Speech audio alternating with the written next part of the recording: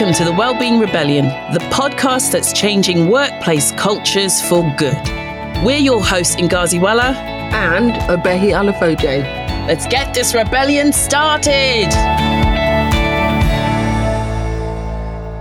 This week, we're joined here on the Wellbeing Rebellion by Claire Wilkinson, the European HR and Wellbeing Lead at AECOM, one of the world's foremost infrastructure consulting firms.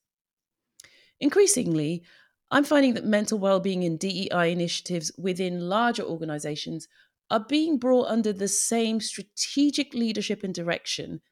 It's a trend that makes sense, especially given the particular well-being support needs of various marginalised minorities in the workplace. This week, Claire and I talk about why more companies should be approaching their employee support more holistically, with an integrated approach to both DEI and well-being.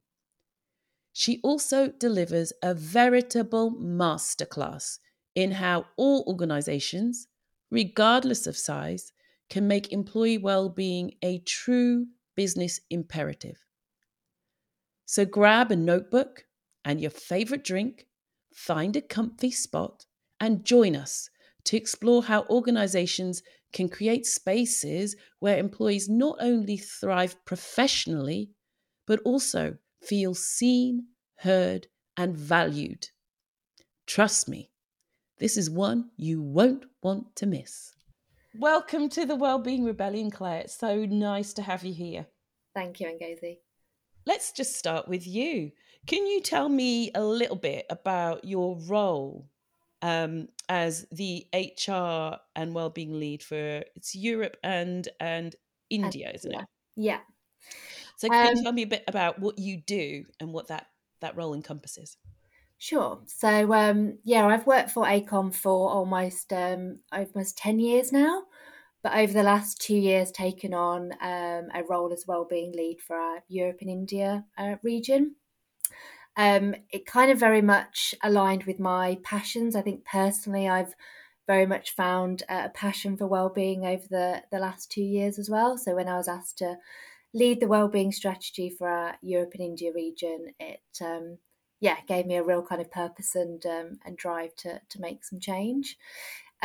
What that means in terms of my role is that I'm responsible for designing and delivering the strategy across our region. We have about 13,000 employees, and I work with our senior leaders across the business to develop a strategy and then ensure that it's kind of integrated into our business as usual. We talk about a culture of care at AECOM, and it's very much around delivering that culture of care, so our employees feel that AECOM does care about them when they come to work. Oh, you mentioned that you have got a real passion for well-being and it's developed in the last 2 years. Was there a reason for that? Why the interest? I'm not sure I can pinpoint a reason really. I've always been interested in putting things in place at work that improve employees' experiences. So whether it be a maternity improvement project or getting involved in a returners program, I've just always kind of had an interest of how, when employees come to work, can we make that an environment that doesn't negatively impact them? And post-pandemic, I think a lot of organisations were kind of directed more towards well-being is increasing in prominence, in importance. And I think a lot of people came to the realisation, myself included, that we can all be impacted by mental health. I was just, my passion kind of came from there. And as I started to get more involved in the work, I get real value from this. We're making some change, and that gave me a personal feeling of adding value and helping other people, which I like, I enjoy. So is this a new role within AECOM, the role of Wellbeing Lead? Yes. We've always had someone to support wellbeing, I'd say over the past 5+ years. So a colleague of mine implemented mental health allies at AECOM, developed a lot of resources for our employees. But the last 2 years, we've had a defined role to support wellbeing at AECOM, and I think taken more of a strategic approach to how we approach wellbeing at AECOM. Now, it might be an obvious answer, but what was the motivation for this change, this new focus that the organisation had on well-being? Because you guys have been on a bit of a journey recently, haven't you? Yeah, I think the pandemic has probably played a part in a lot of companies coming to a realization that more of a focus needs to be put on the importance of employee well-being, the links to employee well-being and business performance. I think they've generally just got more prominent. You read about it more in the press. As a HR professional, it's definitely something that you read more about. So I think it's kind of naturally come from that. Mm. And so, what does this strategic approach look like? So our strategy when it comes to wellbeing, linked to this culture of care that we have 3 pillars to our wellbeing strategy, because we know it's not just employees' responsibility to make change, or it's not just our leaders. So we have 3 pillars that we call Be Well, which focuses on our employees, Support Well, which focuses on our line managers, and Lead Well, which focuses on our leaders. So we make sure that we have a holistic approach to wellbeing to make sure we deliver on those three pillars.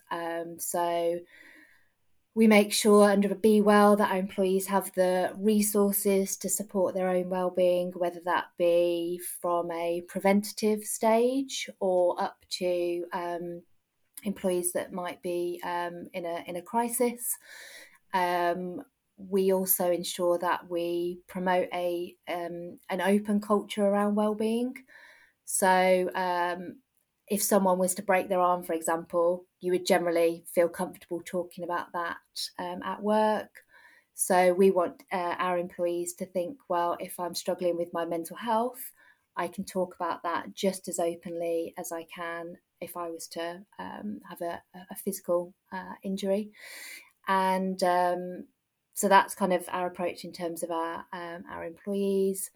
Line managers play such a key part to employee wellbeing, and I think if you miss out the line manager focus, from our point of view, there's kind of a big gap in an approach there.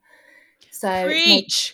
Absolutely, because it doesn't work without the day-to-day involvement, yeah, buy-in of the line managers. You can implement the best strategy, have the best tools, the most up-to-date and technologically advanced support systems.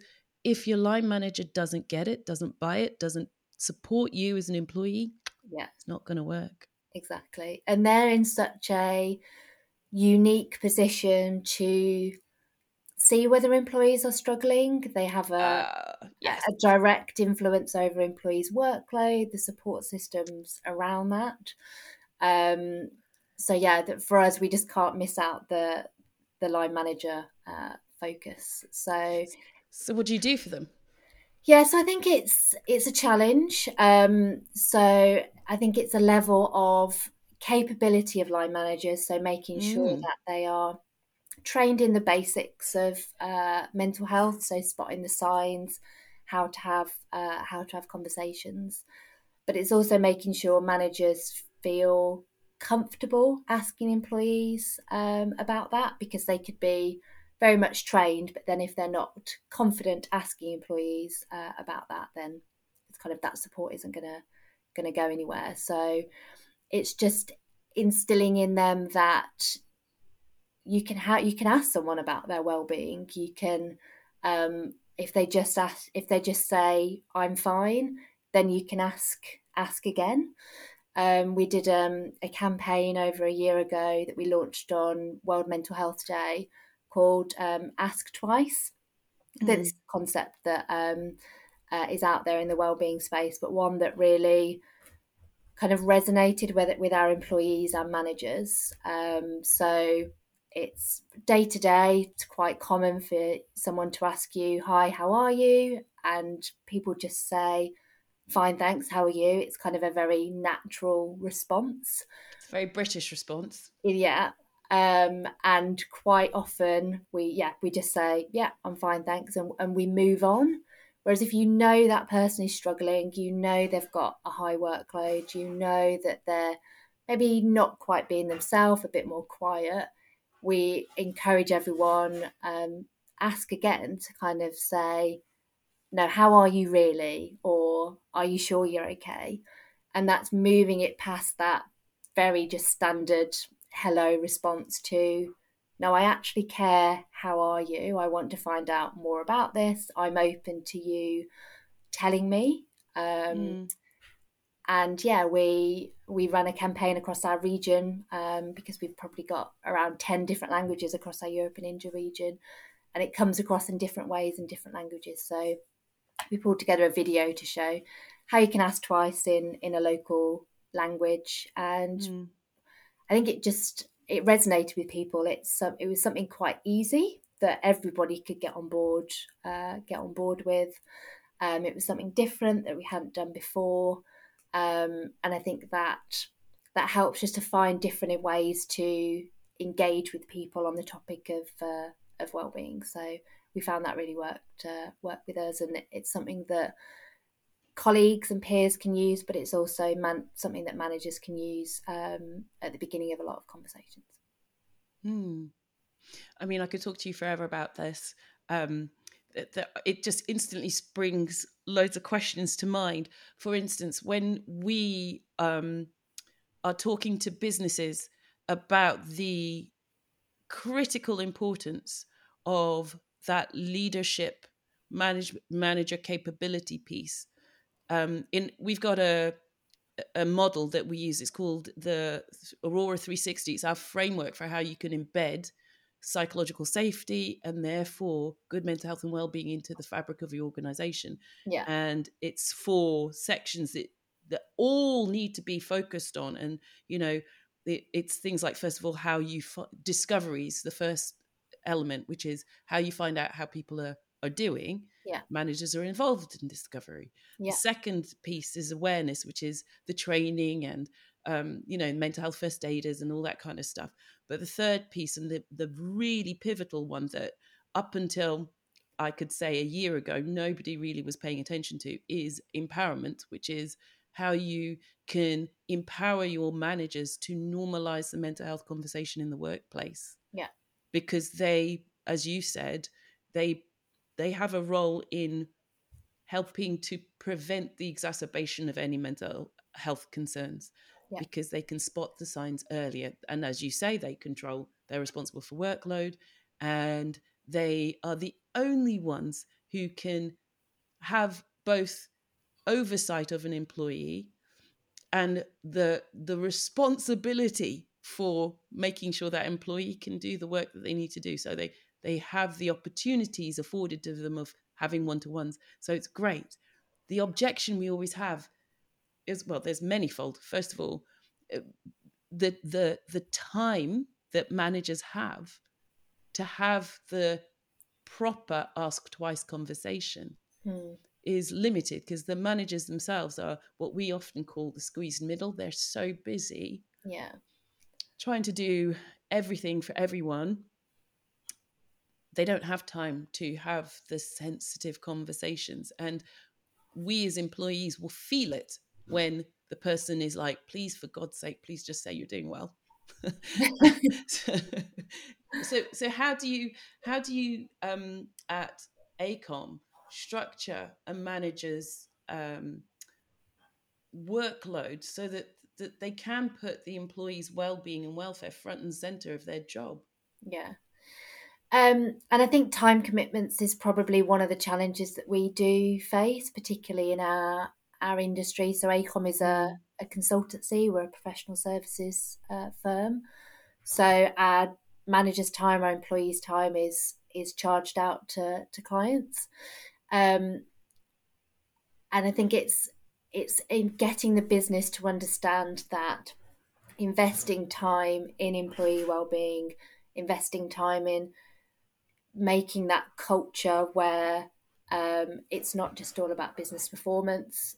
And if you invest in employees and they're well, that leads to an improved bottom line. So I think a lot of our managers will just focus on well-being because it's the right thing. But in any organisation, I think there's always managers who don't necessarily understand that, and leaders as well. And I think we're lucky with lots of our leaders understanding the business case for well-being, or just simply getting it. Our CEO is our exec sponsor for well-being, which our regional CEO very much sets the tone Mm. from the top. Anytime we have an event or when we recognise wellbeing days in the calendar, we have messages from our regional CEO. So I think also hearing that from the above, setting that tone that employee wellbeing is important to us as an organisation, it kind of gives that permission that you as a manager have the time and the okay to invest in your own well-being, but also the well-being of your teams. And for those line managers who aren't as confident or comfortable having those conversations, we have a well-being check-in structure for them to kind of say these are Mm. some opening questions that you can ask. These are some things that we would maybe suggest um, you steer away from. But it just gives them that reassurance that if they want to, they can have a structured conversation. But we also say sometimes it's just enough to say, how are you? Like, how are you doing? And that's enough for employees to know that that manager actually cares about their well-being. So That's so heartening to hear, particularly about the leadership right from the very top, because that's exactly where the culture is formed. yeah, Um, it's impossible for us to create a culture of care in our organisations if the senior leadership team don't really don't yeah. really care. So that leads you on to the lead well. Yes, our lead well pillar. So, as you say, yeah, it's very much about ensuring accountable leadership, setting that Mm. tone from the top. So we put it in place about 2 years ago. So we have a wellbeing steerco. That's where we kind of define our strategy, review progress, look at any proposals that we want to put in place or any bumps in the road. And Can I that's just the ask, yeah. who's on the steering co? Is it senior leaders as well? Yeah, so it's made up of senior representatives from each part of our business. So it ensures that they are involved in the defining of the strategy, because that will aid the accountability. And then what our steerco representatives do is they have that link back into their area of the business. They sit on the leadership teams on their area of the business, so it allows them to keep well-being as a business priority, keep it around kind of that leadership table, ensure that local leadership is aware of our approach to well-being, what we're doing. But it's also two-way. So if there are local issues within that area of the business, they can then feed that back. We discuss those at Steerco, and then if that requires an adjustment in how we approach well-being, then at least we're hearing directly from those different parts of the business. And when you've got such a wide spread like we do across Europe and India, there's different cultures to take into consideration, and that just allows that representation as well. So that's kind of where we get that senior leadership accountability and buy-in is that they are involved in decisions. They help us look to how we can properly embed this within the business. We have representatives from our employee resource group sitting on as well, so it's that kind of top bottom up and top down approach to that decision making as well. This is a masterclass. Honestly, all the rebels listening, this is exactly how you make sure well-being is thoroughly embedded throughout your organization. It's not just focusing on the low hanging fruit of, oh, we can train people, we can train mental health first aiders, and we can have some awareness days. It is getting your most senior leaders to be as bought in to well-being as you as the well-being lead. Yeah. They need to have accountability, and as much as you can have metrics and stewardships that they are responsible for that pertain to mental health and well-being, then that is how you're going to get their attention. Yeah. And that's how you're going to get support for implementing the strategies that you want to implement. Is that what you guys do at AECOM then? Yeah, I think we're clear that well-being is not a HR issue to solve. And this, we all need to kind of work together on looking at what the issues are, and then finding what the solutions are, and really making sure that well-being is part of business as usual. As you say, it's not just about an event. It's not just about rolling out specific initiatives. It's actually embedding well-being in everything that we do.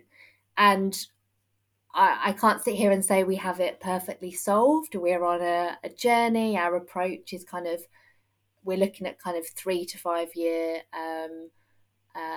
long-term kind of strategies here, but we can slowly put things in place to change that culture, to make people feel that they can openly talk about it because they hear their leaders sharing their personal stories, for example, and they can see, well, oh, if my senior leader in my part of the business is talking about some of the challenges they have faced, then there's no reason that I can't open up as well. Not everyone will feel comfortable with that, but the sharing of personal stories, for example, is where we found a lot of engagement from our employees.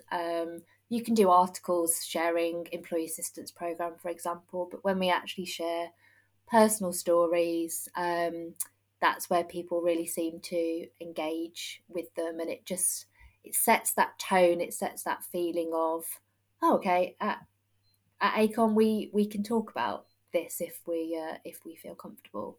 So one of our senior leaders shared a story about burnout, and how it affected them, their kind of road to recovery, and what they would encourage others to do to not repeat what they went through. I think as we naturally, from the days where we sat around campfires by caves, we're naturally drawn to stories. That's how we learn. So it's no surprise that sharing personal stories of leadership who have experienced issues with their mental health or supporting those who have had problems with their mental health is the way that employees can see that what you are saying in theory actually plays out in practice, that we do care, we do want to hear, you matter, you are valued. That's absolutely splendid. I can't believe I said splendid. What am I? 80. I feel 80, people. I really do. I feel tired and 80 today. But anyway, splendid. It is fantastic. And that brings us on to the subject of this whole episode, this show, is the integration of well-being with generally the whole diversity, equity, and inclusion piece.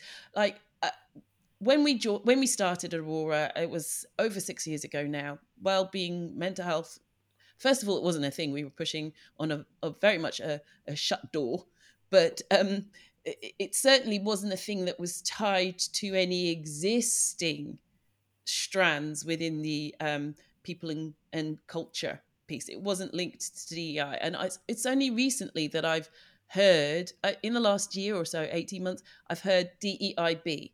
So that's diversity, equity, inclusion, and belonging.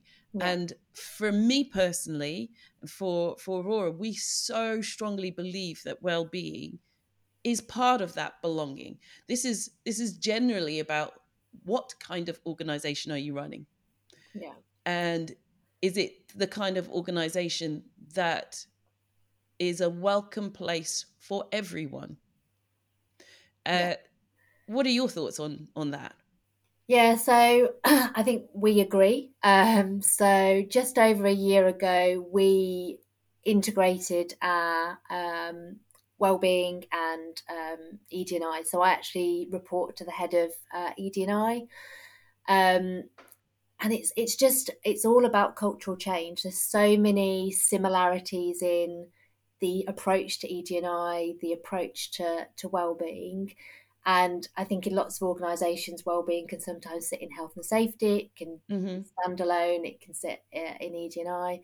But for us, it's whilst we work closely with our health and safety teams, we put it under the umbrella of ED&I, because yeah, it's all about cultural change. It's creating that environment where we talk about thrive. It's one of our values at AECOM, and yeah, it allows employees to be part of an environment where they can thrive, whether it's where they feel comfortable with their sexual orientation or the colour of their skin. It's we create that environment where that is not a barrier, and well-being is very similar. So we have members of our employee resource groups on our wellbeing steerco, so they can give us that perspective of their communities, um, and help feed into, right, is the strategy that we're looking at AECOM one size fits all never really works. How do we make sure that we adjust our approach to benefit their ERGs and really look at the issues that are affecting their ERGs? But also we work with them to build wellbeing into their business plans, for example. So each of our Mm. employee resource groups will have business plans, that what they want to achieve in the year ahead. And we try and build wellbeing into that because, yeah, like we said, it's all related. And practically, what difference has that made now that you've become part of the EDI team? Has that made any practical difference to either the resources you have available to you or how that's rolled out across the organization?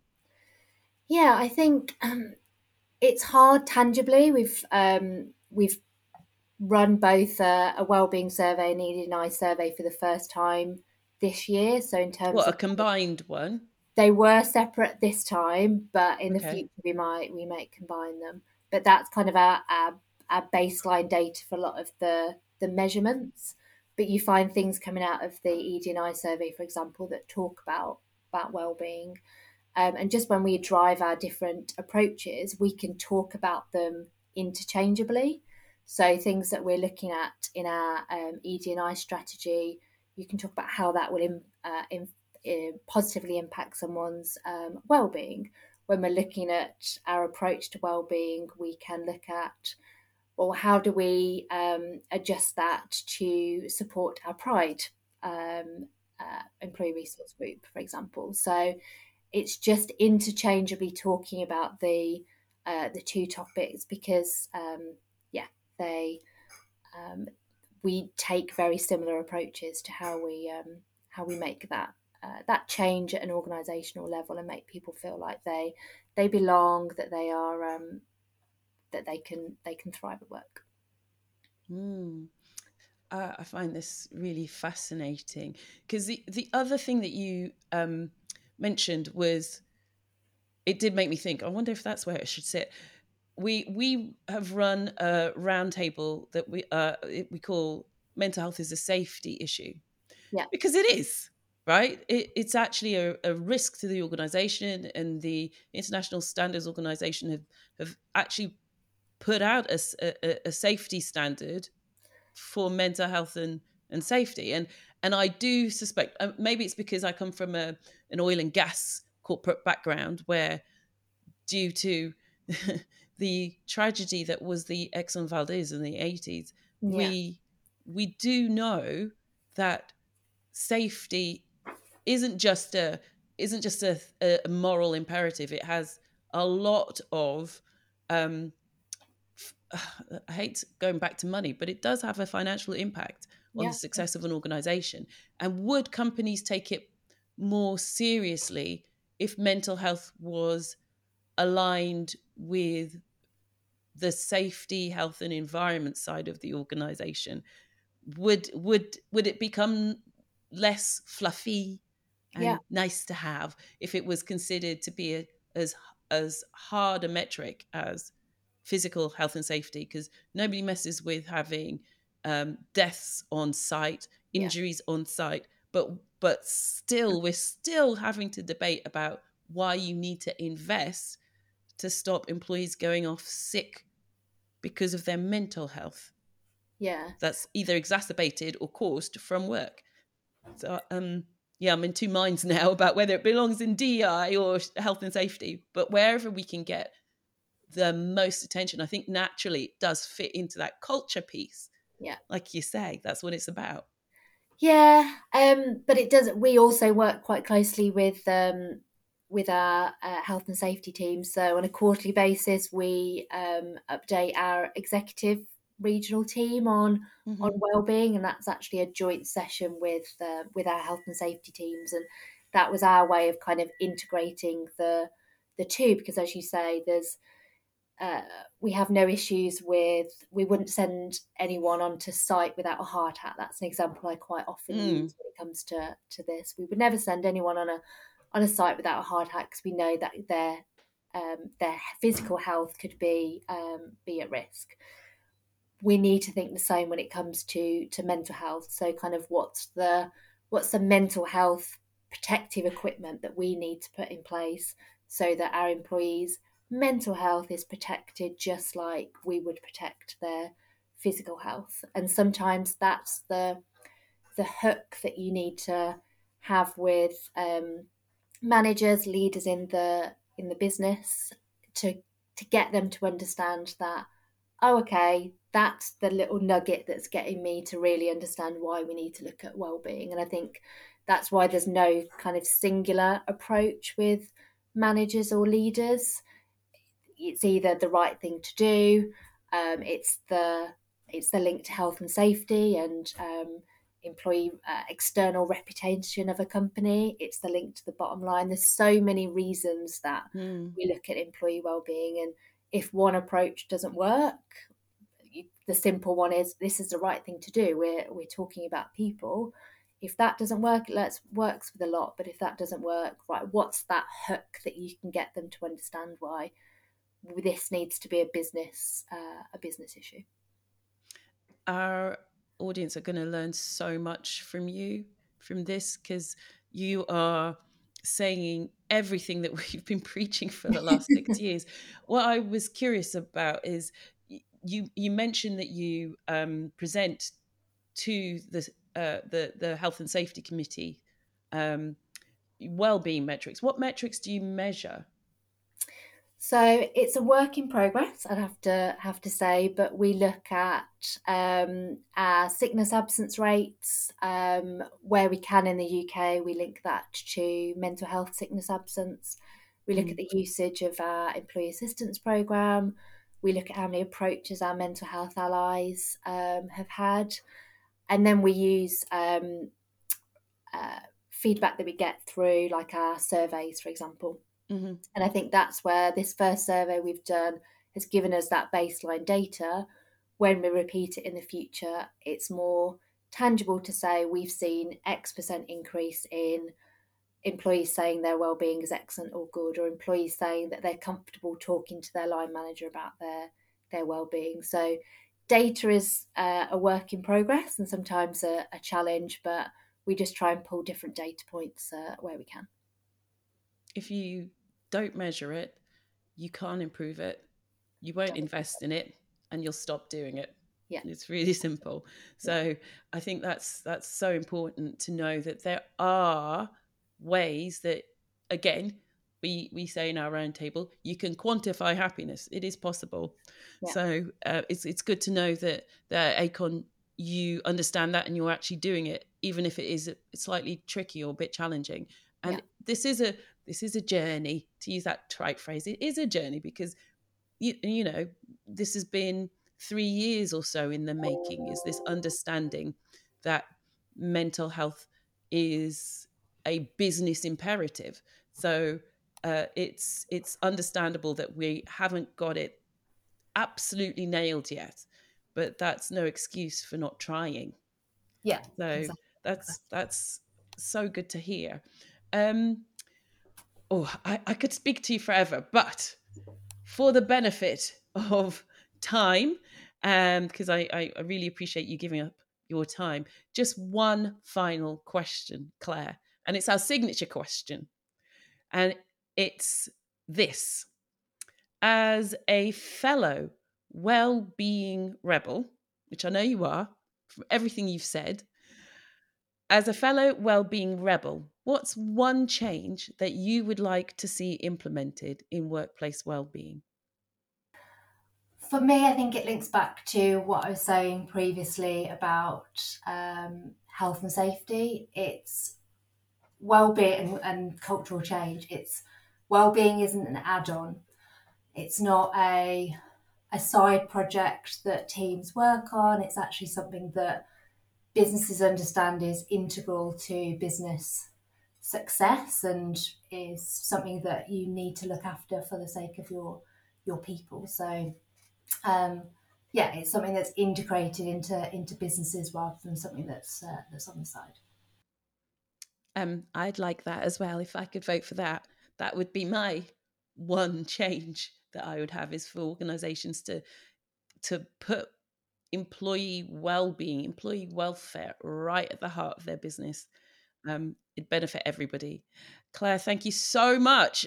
I've learned a lot. I know our audience has learned a lot. It's so good to see that there are organisations who are trying to do the right thing by their people. So you've cheered me right up. Well, thank you for having me on the podcast today. Take care. Thank you. Bye. Thanks for listening to this episode of the Wellbeing Rebellion. If you liked what you just heard, please share it with your colleagues, follow us on LinkedIn, the link will be in the show notes, and generally show us some love. We want to build a whole army of fellow rebels who want to create positive workplaces for everyone. Will you join the rebellion? See you next time.